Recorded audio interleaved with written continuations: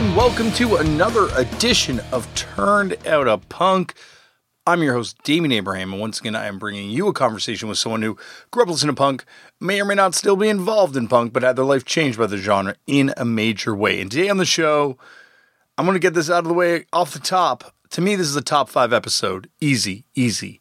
Kid Congo Powers is on the show today. And you know Kid Congo Powers, of course, from the Cramps. You may know him from Gun Club. You may know him from Nick Cave and the Bad Seeds. You may know him from Kid Congo Powers and the Pink Monkey Birds.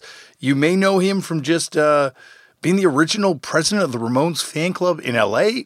More on that in a second. But first, if you want to get in touch with me, you can drop us an email at turnedoutapunkpodcast@gmail.com. That address is run by my brother and show producer, Tristan Abraham. He also runs a Facebook page, which is facebook.com/turnedoutapunk. You can send him messages. He'll get the messages to me. Also, updates for the show are posted there. There's also an Instagram page at turnedoutapunk run by him. And we also have some other things, I think. But you can find me on various forms of social media at Left4Damian. If you want to support the show, the best way of doing that is by telling all your friends about it, letting everyone you know that you listen to this thing. Also, there's a Patreon, which you can find at patreon.com/turnedoutapunk. And I appreciate all contributions made there, of course. Also, this show would not be possible without the kind, loving support of the fine folks at Vans. The people at Vans came on board a couple years ago and said, we don't want you to do this out of your own pocket, Damian. We want you to do it with our support and just book whoever you want to book. And that's why the show continues to be so fun. Like, 1 week we'll have someone from, a hardcore band on. 1 week we'll have someone from a garage band on. Something's a comedian. So who knows? That's the fun thing about this show. And that's what Vans gets. And also on August 24th, you can catch me at the House of Vans in Chicago for Cloud Nothings and Converge. That's like a C-section double bill ripped right from my 7-inch section at home. Cloud Nothings and Converge. I got both those band singles, right up behind me right now. So there you go. I will be there in Chicago. It's another C. And we will be having a fun time at that House of Vans. So check the internet for more information on that. Speaking of checking the internet, you're going to want to check the internet if you do not know my next guest, because this guy connects more worlds. Oh, this is a legend. I really want to give a huge thank you to my brother, Tristan, for booking this, because this is why we do this thing. Kid Congo Powers is on the show today. Kid Congo Powers is someone who, as I say, connects, first wave LA stuff with the screamers. Like he was running, you'll hear all this stuff in a second. So I don't want to overhype or do anything. You can't overhype it because that's how cool this next guest is. There is nothing left to say, actually. I'm like going to try and set this up for you. You got to look up Kid Congo Powers if you do not know who this guy is. This guy is like the coolest ever. And you will hear all about it in 1 second. But before you do, know that if you are in Canada this Saturday at 9 o'clock and again at 10 o'clock, you can see The Wrestlers, the TV show that I made. And it's got the first episode and the second episode. The first episode features music by Neurosis and features a Gigi Allen song. That wasn't my choice. Also features Darby Allin, a wrestler hugely influenced by Danger Aaron and by Gigi Allen and Darby Crash. So a lot of Turned Out a Punk connection here. Like we've got like 4 guests mentioned right there. So you need to watch this show if you haven't and you are in Canada. And if you're in England, it's on in England on demand, or in the UK, I should say. I think it's on in all the UK, I should say, on Viceland UK. It's also on demand in America. So you can find The Wrestlers in those places. And it's coming out soon in Netherlands and Belgium and in Luxembourg and hopefully other places. But that's it. Here it is, everyone. One of the top 5 episodes ever for me. Kid Congo Powers on Turned Out a Punk. Kid Congo Powers, thank you so much for coming on the show. Oh, the pleasure is mine. Well, as I was just telling you off air, I'm a fan of, oh my God, so much stuff that you've done. So there's a lot of places this conversation will go. And in researching this thing, there's even more questions I have. So I got to start it off, though, the way I start them all off, which is, okay, Kid, how'd you get into punk? Do you remember the first time you ever came across the genre? I invented it. No. I'd accept that answer because believe me, there's a lot of proof to that. No, well, I was a kid. I was already, well into music. I was really a fan of, glam rock and David Bowie and T-Rex. And I grew up in L.A., in the suburbs of L.A. Mm-hmm. And I was, I was a 14, 15, 16-year-old kid, going out to Rodney Bingenheimer's English Disco and going to concerts, the New York Dolls. I saw an endless amount of pre-punk concerts, a super Anglophile, I loved all the British groups and saw bands like the sensational Alex Harvey Band or the New York Dolls, and I was really into Sparks, Dr. Feelgood, a lot of just different things that were, any first wave punk will tell you those were, huge influences on them, and that's where we were kind of coming from. And, so I was like on the glam rock scene and, very, it was, and that was already a bunch of misfit people, especially the young kids, there was young girls there. There was older guys dressing up like dressing femme and dressing glam to get the younger girls. But there was also a big bunch of kids around, that were just excited about music, and we were all underage. How we got into a bar, I'll never know, but we got in and hung out, and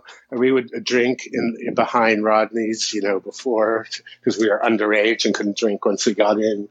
And, and I went with some high school friends, and then they got bored with the idea, and I started taking the bus from the suburbs to Hollywood to go hang out at Rodney's. And I met, a bunch of, kids my age, when we were, 16 tops. And we were the people that kind of, after glam died off, there was kind of a weird middle period of kind of music. People took up, some people went to disco, that was a place to go. And certainly for a gay kid, I was quite a flamboyant young fella there. And, it could be one way to go, but, the rock and roll kids, started going to see more things like, there was this kind of already an underground kind of brewing of bands that were kind of, MC5, Detroit rock influence. There's a band called The Dogs who actually were people who were from Detroit, and they were living in LA, and they were making a stink. Even the Motels, that band, the Motels, were kind of lumped in with that, before they went major label and a little more commercial. But they were, going through some, going down some dark, gutsy roads there, Bukowski and different things, So when punk started in LA, all us glam kids came from the glam place. And then there was kids who came from the rock place. And then there was a bunch of kids who came from the record collector place, scene. We were all into old records and 60s music and psychedelic music as well. And we would meet up at this record swap meet. That was a once a month record swap meet. And it would be held at the Capitol Records building in the parking lot there. Absolutely. This is a legendary record collector meetup. Yeah. So, that's where, it was another place that everyone, you saw all the people you saw out at Rodney's or at the Dogs concert. They were all also at the record swap meet, And so, to me, that's, kind of the first punk kind of things. And of course, then Patti Smith was around, 1975, 76, Ramones, all of the New York things that showed up, in LA that, before the punk scene happened. It was the same people that ended up being the punk scene. It was the same, Alice Bag and Darby Crash and, me and, we all came out from that kind of world, and so once Brendan Mullen started the Mask Club, which I guess was probably the first big real punk hangout. It really that was I guess where I first heard of punk. boy, I've gone off on a tangent. No, believe me, I took you down some weird trails. No, all right. You gave me so much stuff that I want to go back and follow up on. I am like, okay. You, this is the dream of this show. Believe me, you've already covered some things that I can't wait to dive into. But so starting with one of those, going back to Rodney's English disco, there's always kind of stories of the legendary. I guess they've been described as a house band, but Zolar X. Did you ever see them? I did see Zolar X. Yes. What are your memories of that? I would band? see. Hilarious. Hilarious. Really conceptual.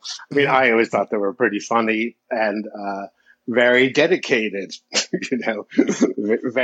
They never came out of character, and you would see them in the daytime walking down the Sunset Strip as Zolar X, and had their Zolar X language, and it was amusing. I can't remember what the music was like, but who cares what they sounded like? Well, luckily it's been reissued recently not recently, I guess a while back, but it's still available by Alternative Tentacles, and it's great. It's amazing though how that kind of pre-foretells, the sonics of punk rock in a lot of ways. There's like heavy bubblegum parts, and then there's like also, like you're saying, that Detroit rock guitar that would become, a lot more prevalent a few years later. Mm-hmm. Yeah. So it was their costume outshone. I remember their costume much more than I remember what their music was like. That's striking, But so LA, LA is Hollywood, and that's all about image, and so much about old Hollywood and about glamour and about especially faded glamour. That was a huge influence on punk. Sunset Boulevard or something like that. Yeah, because it seems like glam never really took in America in the same way it took in England anywhere but L.A., really.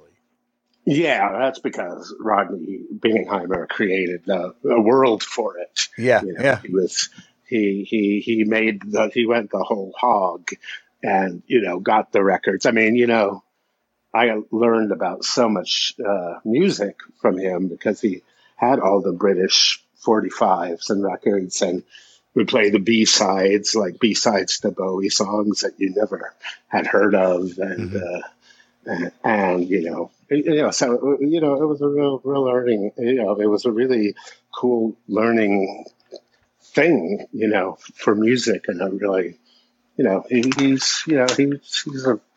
he's really responsible for creating that much of a, what do you call it, influence and learning experience for people, so. Well, it's like you said, like how many of the kids in that, in his club with you at that time would wind up being the next wave of bands, would wind up being the scene at some point. Like the inspiration point seems to be there. Yeah. I mean, I suppose everyone would say, it's like when they say everyone who heard the Velvet Underground started a band or saw the first Sex Pistols. I think that all kinds of people came out of that scene. I think all kinds of different things. I'm sure filmmakers fashion designers, all kinds of people, you know, and all it was really was for me and the people, my peer group, which was the kind of not famous, you know, just hangers on or, you know, hangers on kids, we were dedicated to rock and roll, you know, and that's all we wanted. We wanted to live it, you know, we wanted to, you know, be inside of it. And that was the excitement about Rodney Bingenheimer's is that, you know, you could see rock stars that would come hang out there, you know. Who knows? Mark Bolan could be there, you know, anyone, you know. And it was exciting in that kind of way, you know. But you know, I think just for me, I can talk to you all about this because I'm actually finishing a book right now. So I talk a lot about this. So, so I better not say too much. No, absolutely. We can move on from this thing. I just wanted to know what about the Quick? Were you a fan of that band at all? Oh yeah, the Quick were great. You know, they were, you know, a very Sparks. Yep. Yeah, they would be the first to tell you they were huge fans of Sparks. And they were kind of like our Sparks, our local, although Sparks is from LA, but you know, of the local scene and local, you know, the love of music. And then of course they had their own take on it, you know, and super charismatic and super strong. They're super focused and sincere, and they had a real feeling of love for that music that they were making, you know. Mm-hmm. It was cool, you know, and it was original, you know. It wasn't punk, you know. They were a pop band, but a good one. Yeah, like once again, I think, you know, and they had a single. I think Backdoor Man put out one of their early 7-inches, so it's like it foretells that kind of DIY punk thing. You know, Backdoor Man Magazine, that was the Bible, you know. Mm-hmm. That was the underground Bible for me and my friends, you know. And, you know, because I remember, you know, that's where I heard of everything. I heard of Patti Smith from there, Para Ubu. They all had addresses you could mail away for your records in the back, you know. Yeah. They were putting out independent singles then, you know, and Backdoor, and you know, the people of Backdoor Man were great people, and I completely idolized them when I was a kid. I was like, oh, I want to be like them. You know, they were only like probably 2 years older than me. I thought they were like really cool older people. Yeah, and they probably were like 17, but yeah.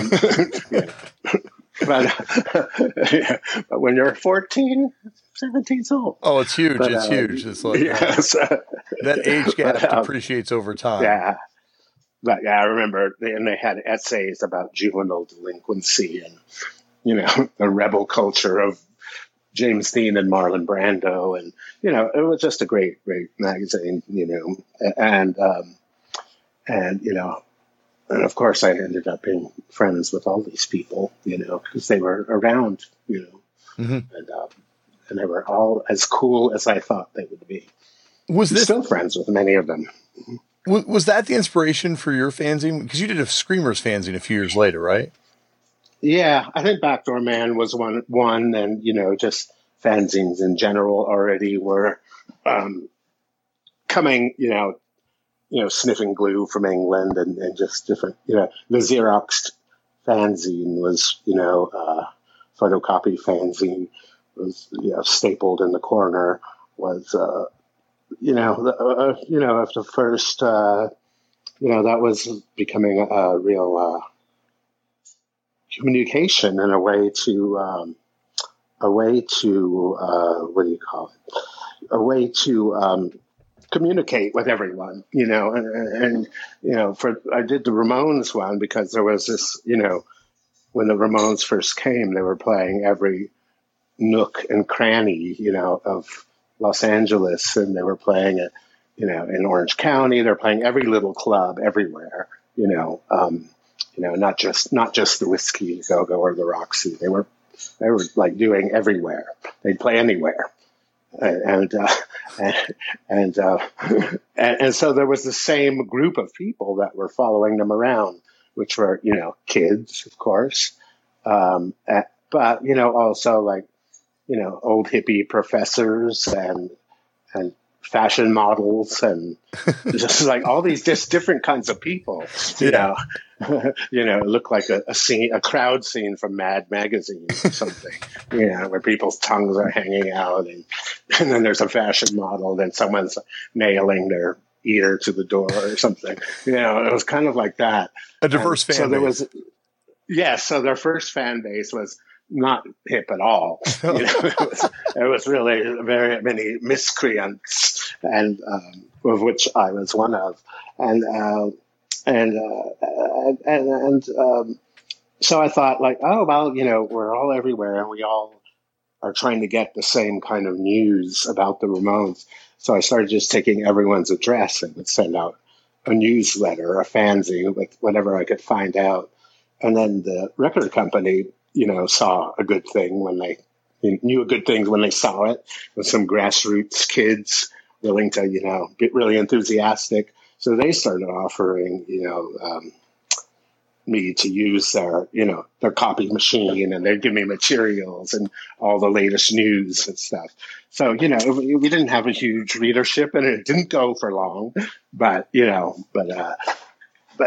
was the start of what happened, what became a really enduring community. Absolutely. Of fans. So, before there was the internet, before you could go on Facebook, everyone had to call each other and write postcards and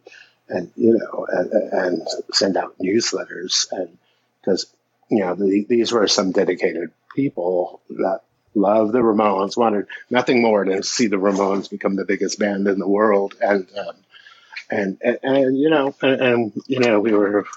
had the fire.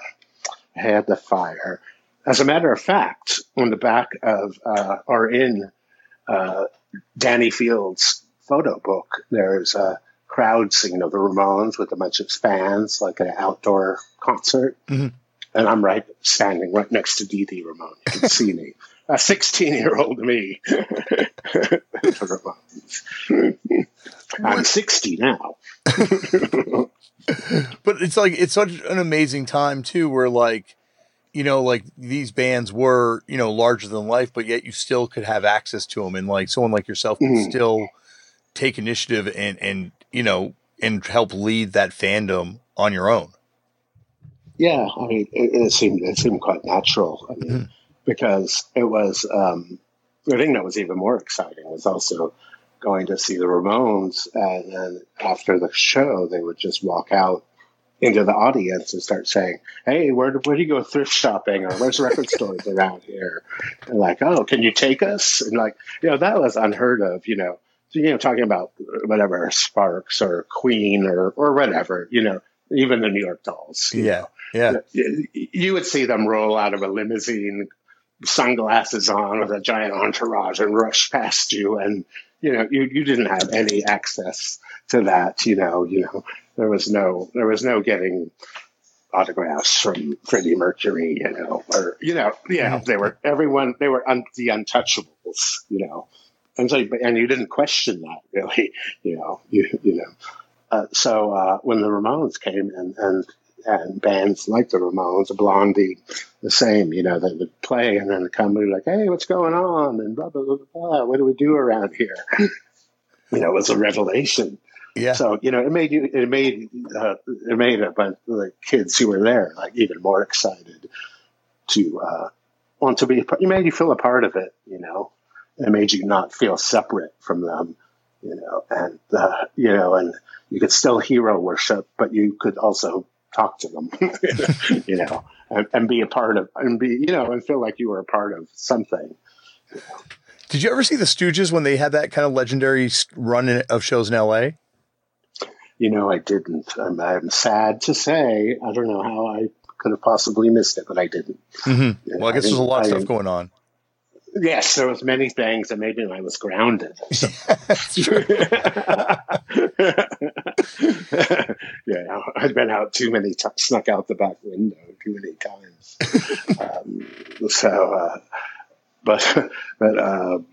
But yeah, no, I wish I would have. I did see the New York Dolls, so that I'm happy. I didn't see Iggy till like 77. So he did the Idiot tour, I think. Mm-hmm. Yeah. Yeah. But I have lots of friends who saw those shows. What about the Nerves? Not me. How did the Nerves fit to your world at that time, or did they fit in at all?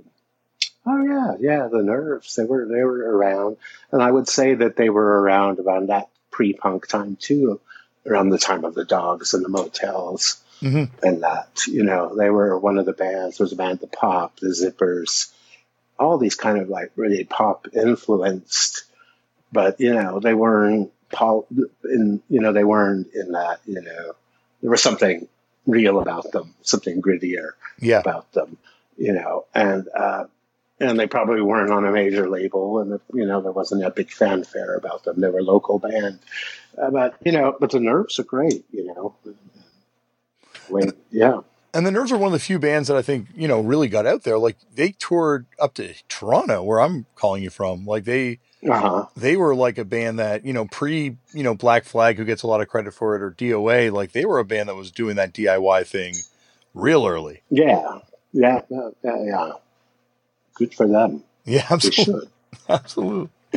What about, speaking of other bands there, you eventually do a Screamers fanzine. Like, what was your first exposure to that band? Like, such an incredible band, but sadly, really underdocumented. Yeah, I was glad I was there for that. That's for sure. Mm-hmm. They hit LA like, and immediately were sensational. It was just this immediate sensation. Probably, like Zolar X. They looked incredible. They really. Everyone still had their striped shirts and bullhead haircuts, and they showed up looking like something from another planet. And really, really done well. And really, they have incredible style and presence, and everyone had to know who are they? Who are these people? I don't know what they do, but they're incredible. And they turned out to be really great people. And once you heard the music, it didn't. That's one thing. The music did not overshadow their look. Their music surpassed their look, and it was revolutionary and hard hitting and still theatrical and humorous, but still, it was a weird combination of things. And they had no guitars, all keyboards and drums and voices, and yeah, they were a sensation. They were incredible, and unlike anything happening at that time, in LA, there was no one to compare it to.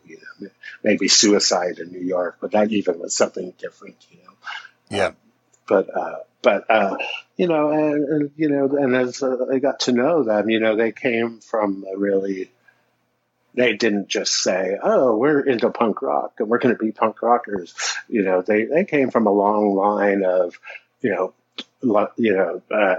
underground theater in New York, the Cockettes from San Francisco, drag troupe. They had their own kind of version of the Cockettes that was actually more of a rock band called the Whiz Kids from Seattle, and they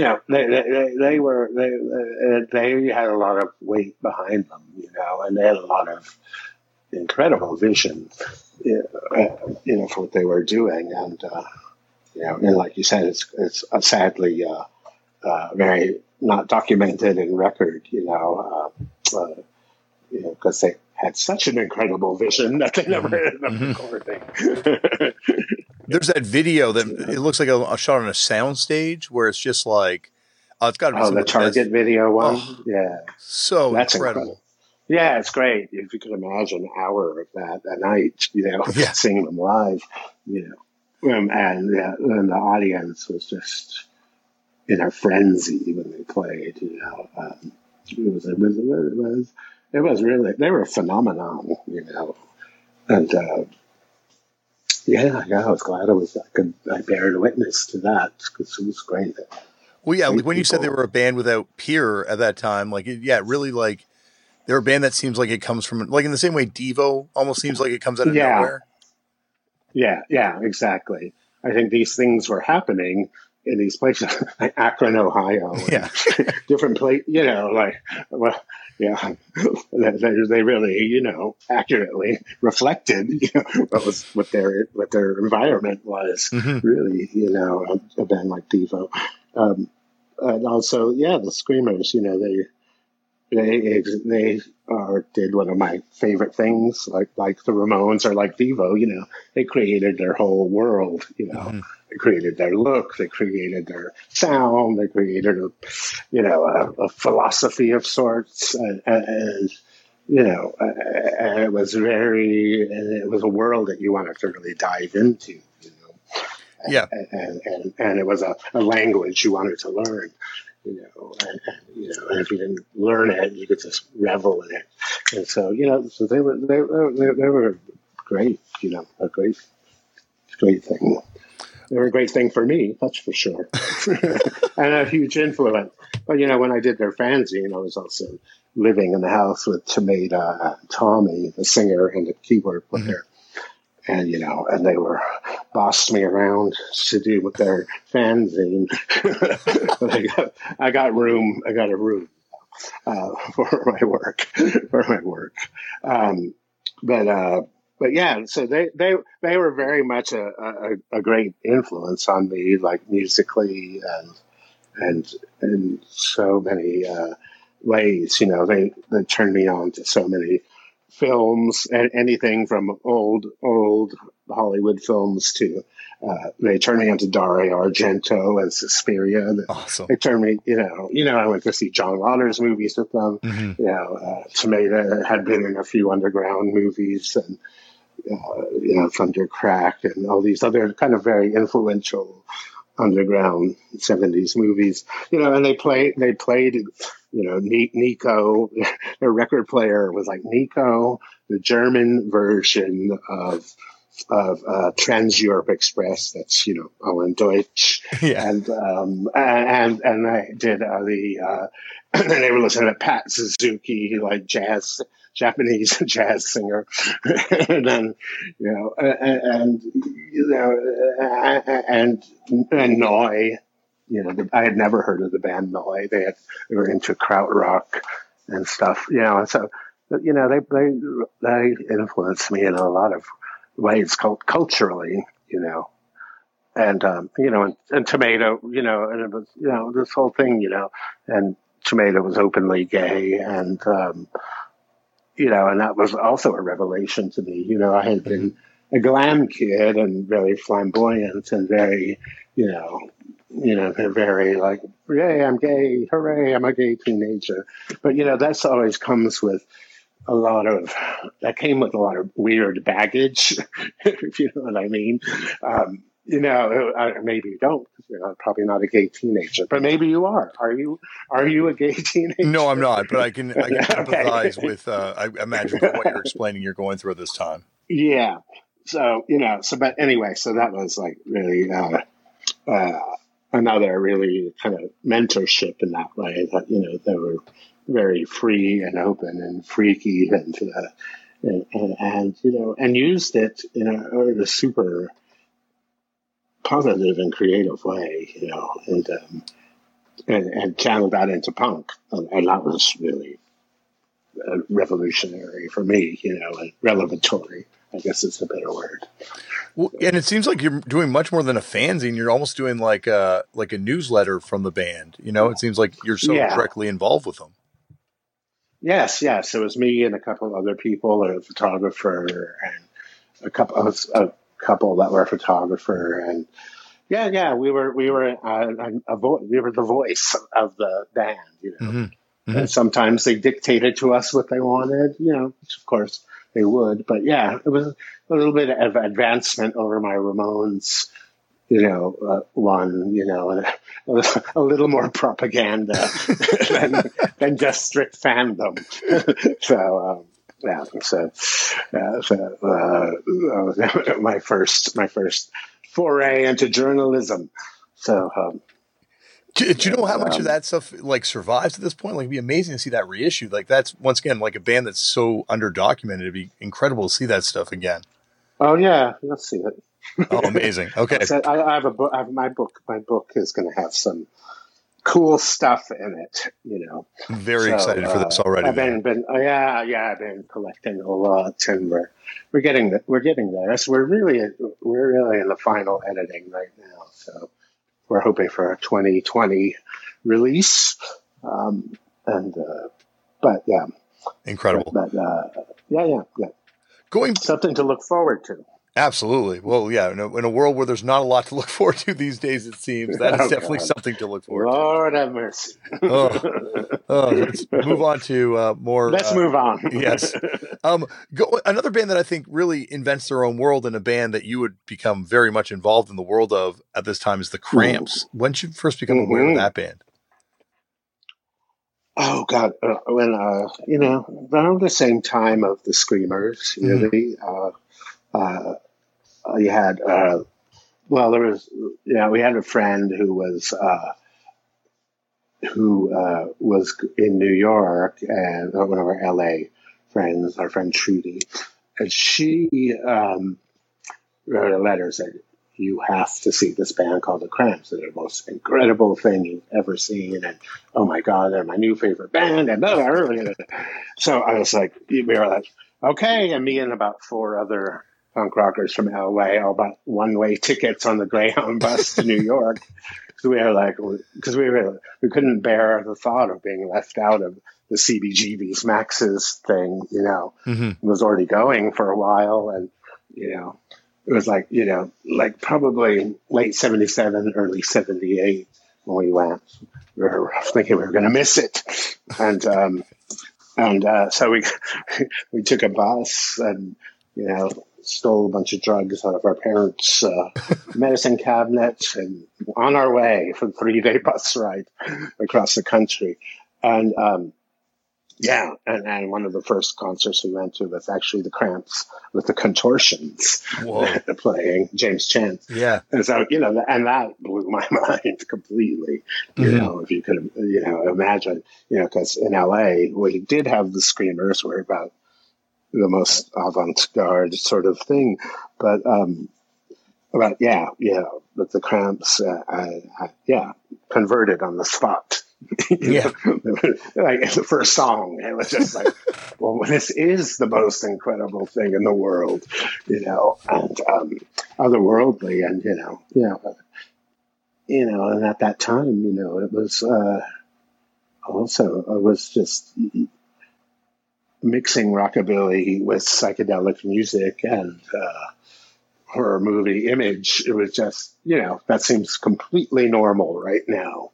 But then no one had done it, and so it was really something. And I mean, this is a band, I think they had the first single, The Way I Walk, was out, and that, again, a mob scene of people just screaming their heads off and going wild, And I was like, oh, this is why it's our favorite new band, because it's everyone who sees them's favorite new band. Yeah. And so, so of course, I was, taken and, and a fan, and then eventually, came back to LA, and they would come to LA and I would see them. And then I also, befriended, my more befriended Brian Gregory and Nick Knox, and I'd met Lux and Ivy, and everyone knew everyone. So, in New York at that time, it was hard not to. But so when they came to LA after Brian left. My friend Christian Hoffman, who was in a band called the Mumps. I love that band. Oh yeah, they were also, it's very seminal in early LA punk, because they were the first band to come from New York and stay in LA for a period of time, a period of probably months, and they were recording, and I became friendly with them, and then and also Christian was dating the drummer in Teenage Jesus, Lydia Lunch's band, Teenage Jesus, and the Jerks, Bradley Field. Yeah, Bradley Field, who was quite the character, and he deserves a whole book about himself. Someone needs to write one about him. you would not believe it.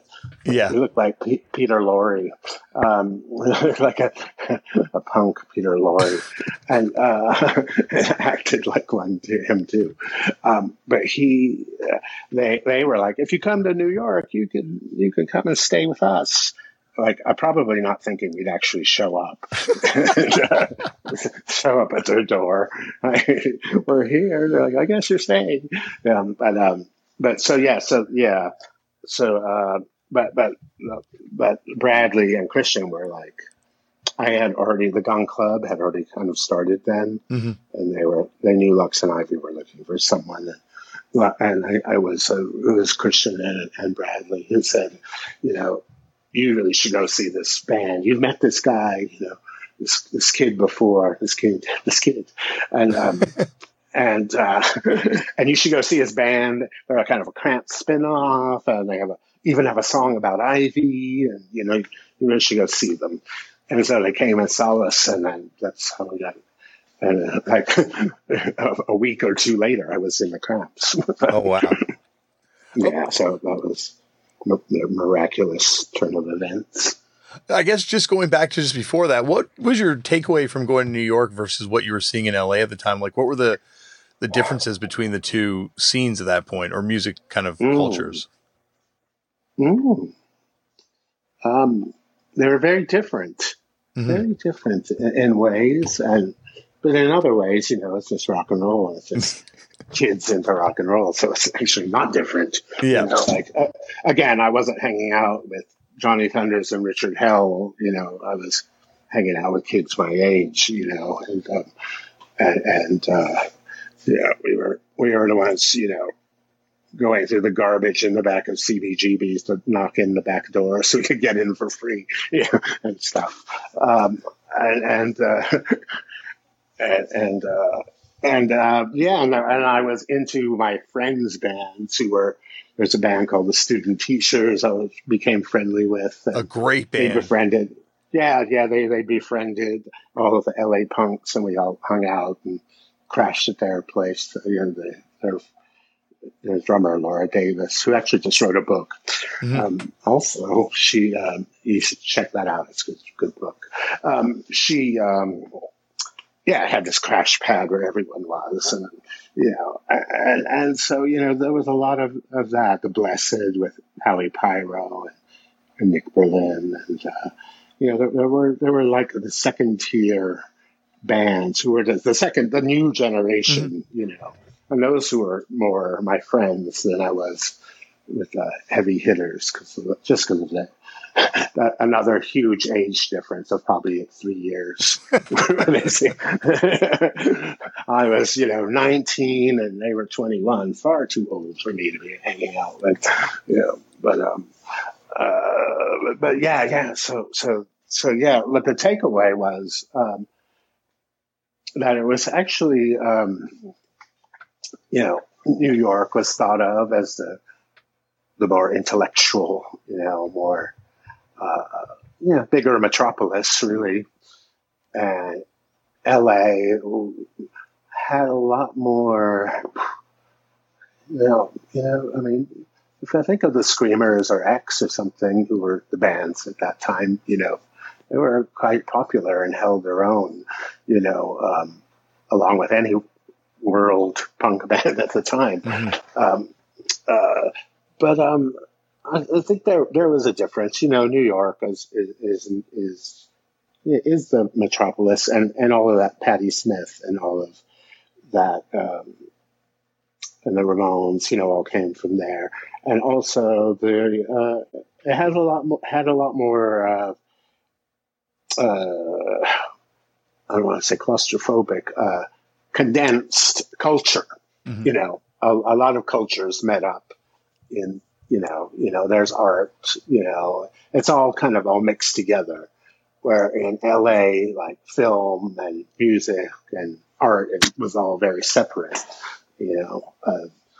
So, and I don't know, to me, LA seemed younger, It seemed like there was a little more influence of England going on, maybe. I don't know. It's a funny thing when I try to think of a difference. I don't really see much difference. Because there's like also just like, but it's cultural. It's a cultural. I mean, the coasts are different cultures for sure.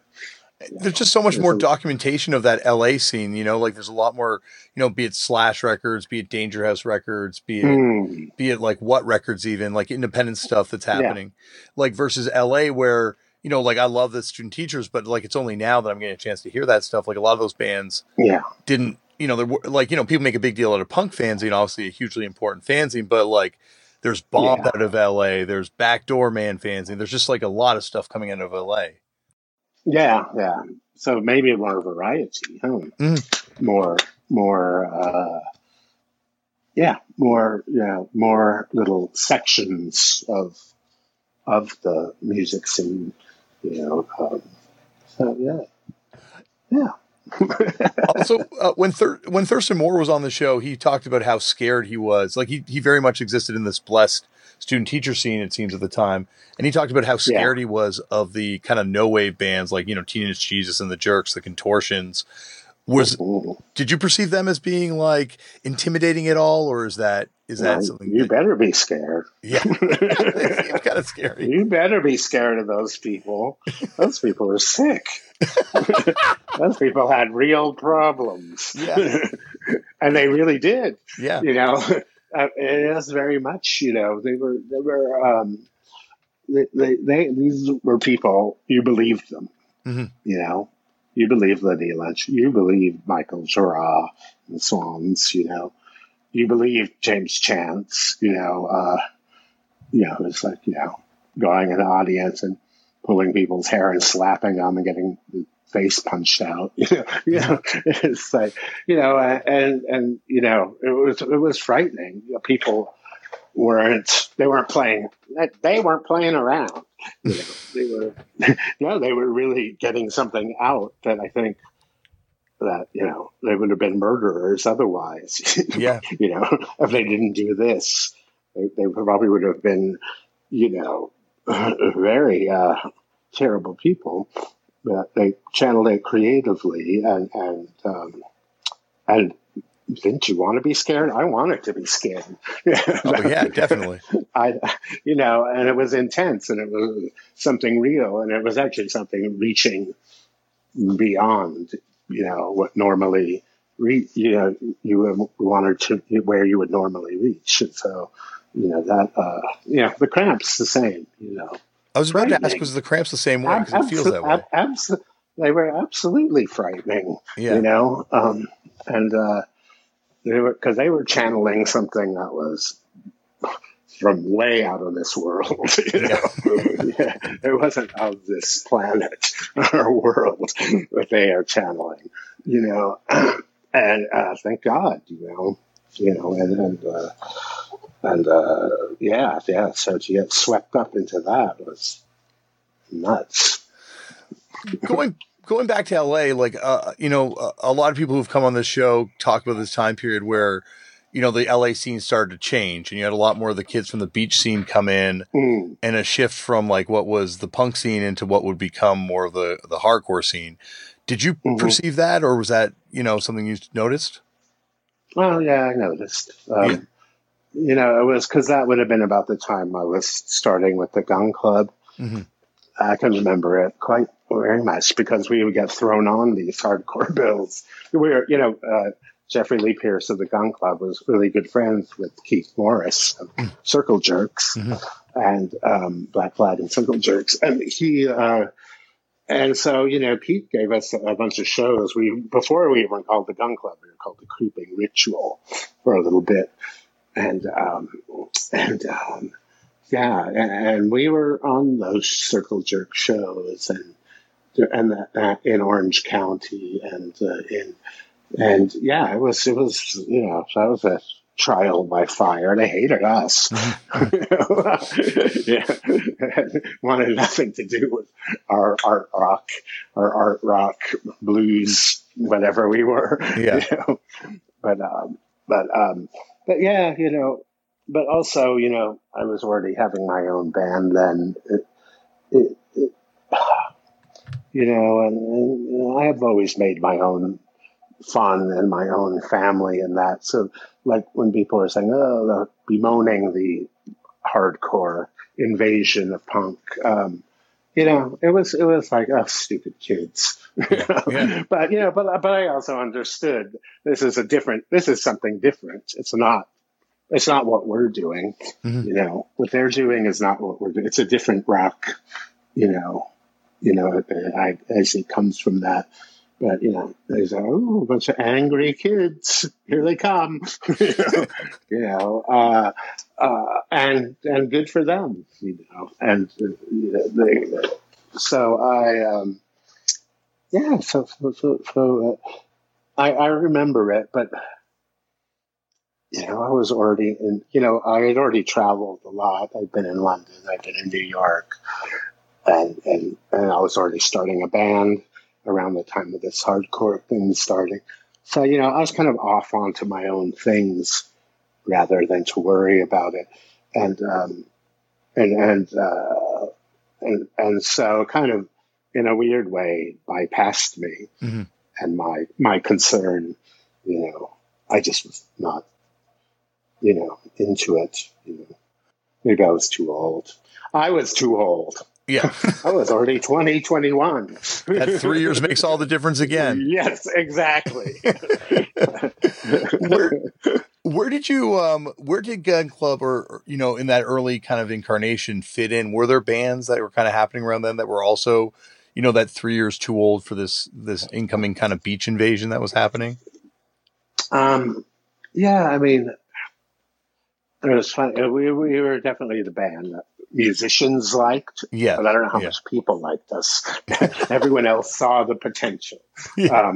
But yeah, we would play with the Circle Jerks would ask us to play. We played with the Bags. We played with the Blasters, the roots rock people liked it. They saw something there. But their audience would never like us because we were, too punk, terrorizing that music.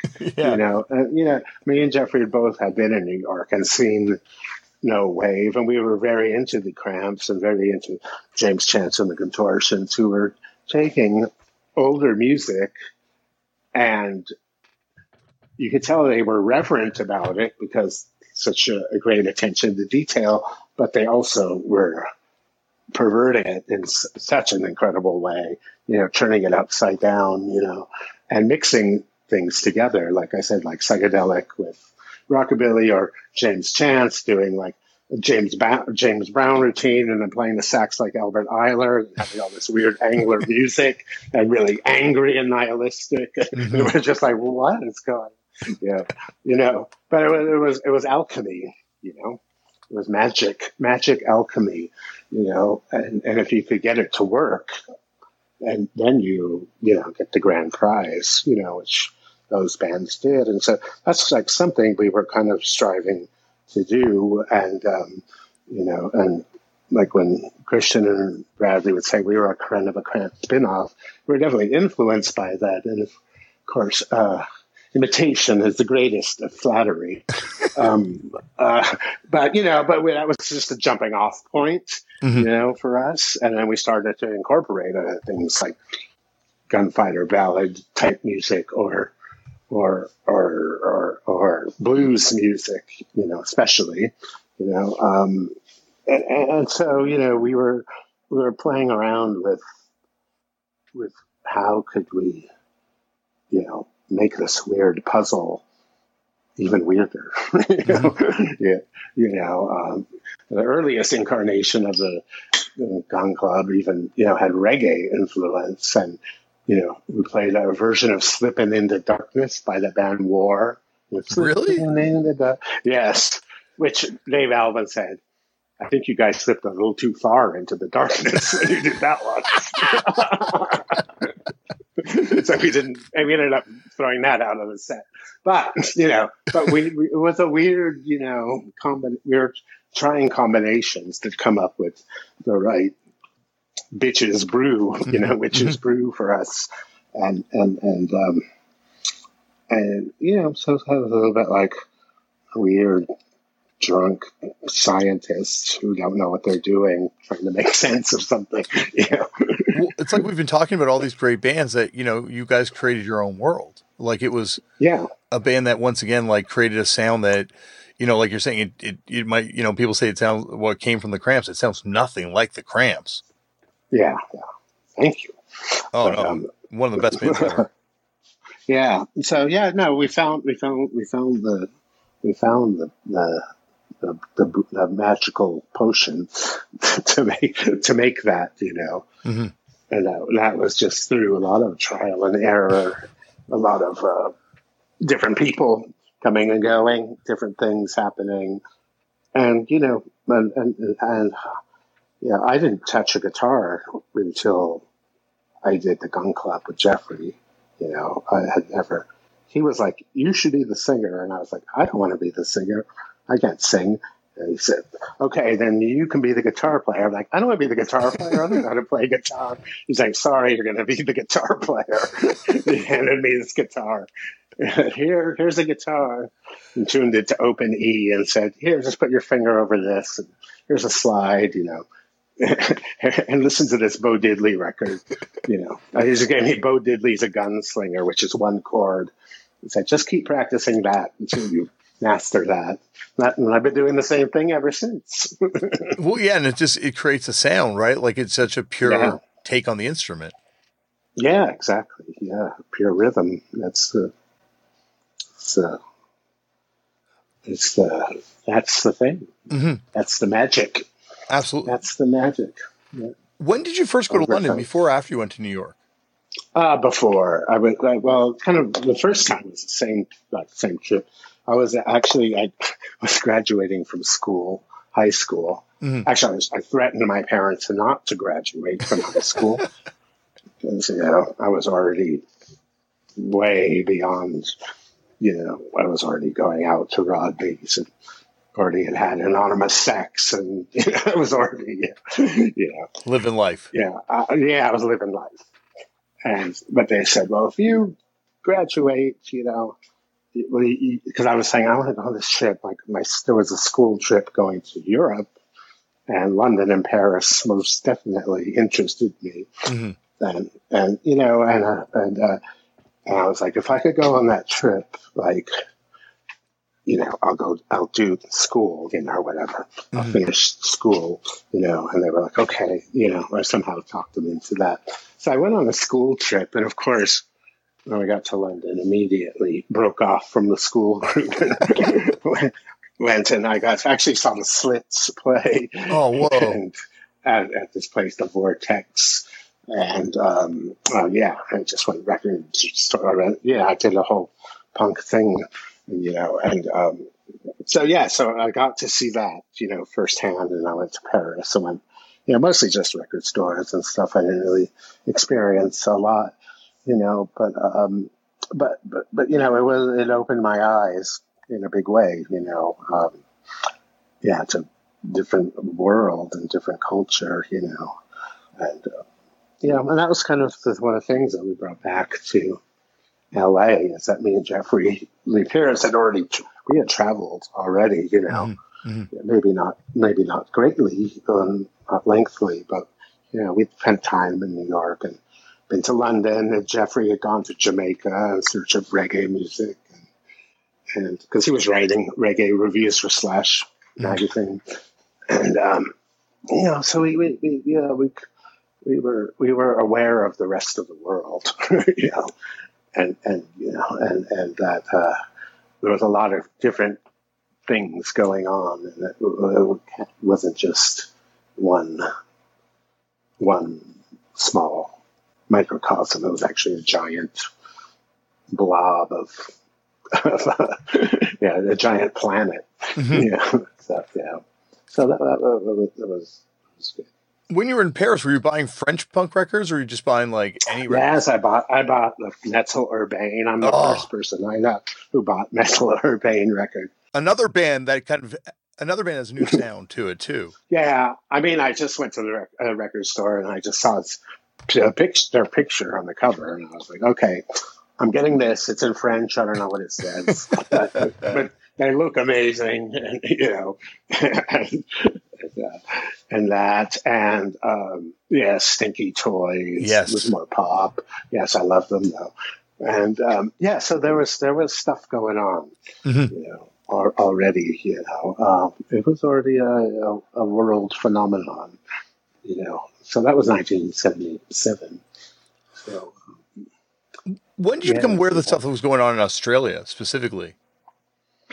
That time too, because the Saints. Yeah, I was going to say the Saints. Stranded by the Saints was one of the very first punk records. It was in every punk record store. I saw it in England. I saw it at Bomp Records. I worked at Bomp Records for a little bit. Oh, you did? And yeah. That's where I met Jeffrey, actually, because he was a customer there. And I worked, shortly there. Because I had worked before. Okay, I'm giving up way too much of my book. Well, no, anything you don't want to cover, don't worry. No, I'm just kidding. Okay. This I can tell you. But talking about the Quick, because before I worked at Bomp, I was working at, there was this chain of record stores called Licorice Pizza. Mm-hmm. And my friend ML and some friends of mine were managing one of the stores and hired me. I always only worked in record stores. And why not? And it would ruin me if I did that. But that was, But this was a Licorice Pizza chain record store. So all day, all we sold was Frampton Comes Alive and Fleetwood Mac Rumors. You could not keep those two, but we did have a really great import buyer, so he bought all the new punk records. But who worked at that store was me, Danny Benaire, who's the drummer of the Quick, and Dee Dee Fay, who was one of the main writers of Backdoor Man, and Lisa Fancher, who started a label called Frontier Records, and she also had a fanzine, maybe called No Exit. I might be making that up, but that might be what it is. It's coming to my mind. And my friend Marcy Blaustein became a caterer to the Stars. We all worked at this. Licorice Pizza in North Hollywood. Quite the chain store. Yes. And then I think Lisa had got me a job at Bomp after that blew up. Yeah. I think they do a Black Flag single too for Licorice Pizza at one point. Did they? I don't know. That I don't know. I thought that Thirsty and Miserable was like a store exclusive or something, but that might have been later on. But it could be. I have kept you for so long, and I was just at some point, maybe after your book comes out, would you come back for a part 2? Yeah, we'll do part 2.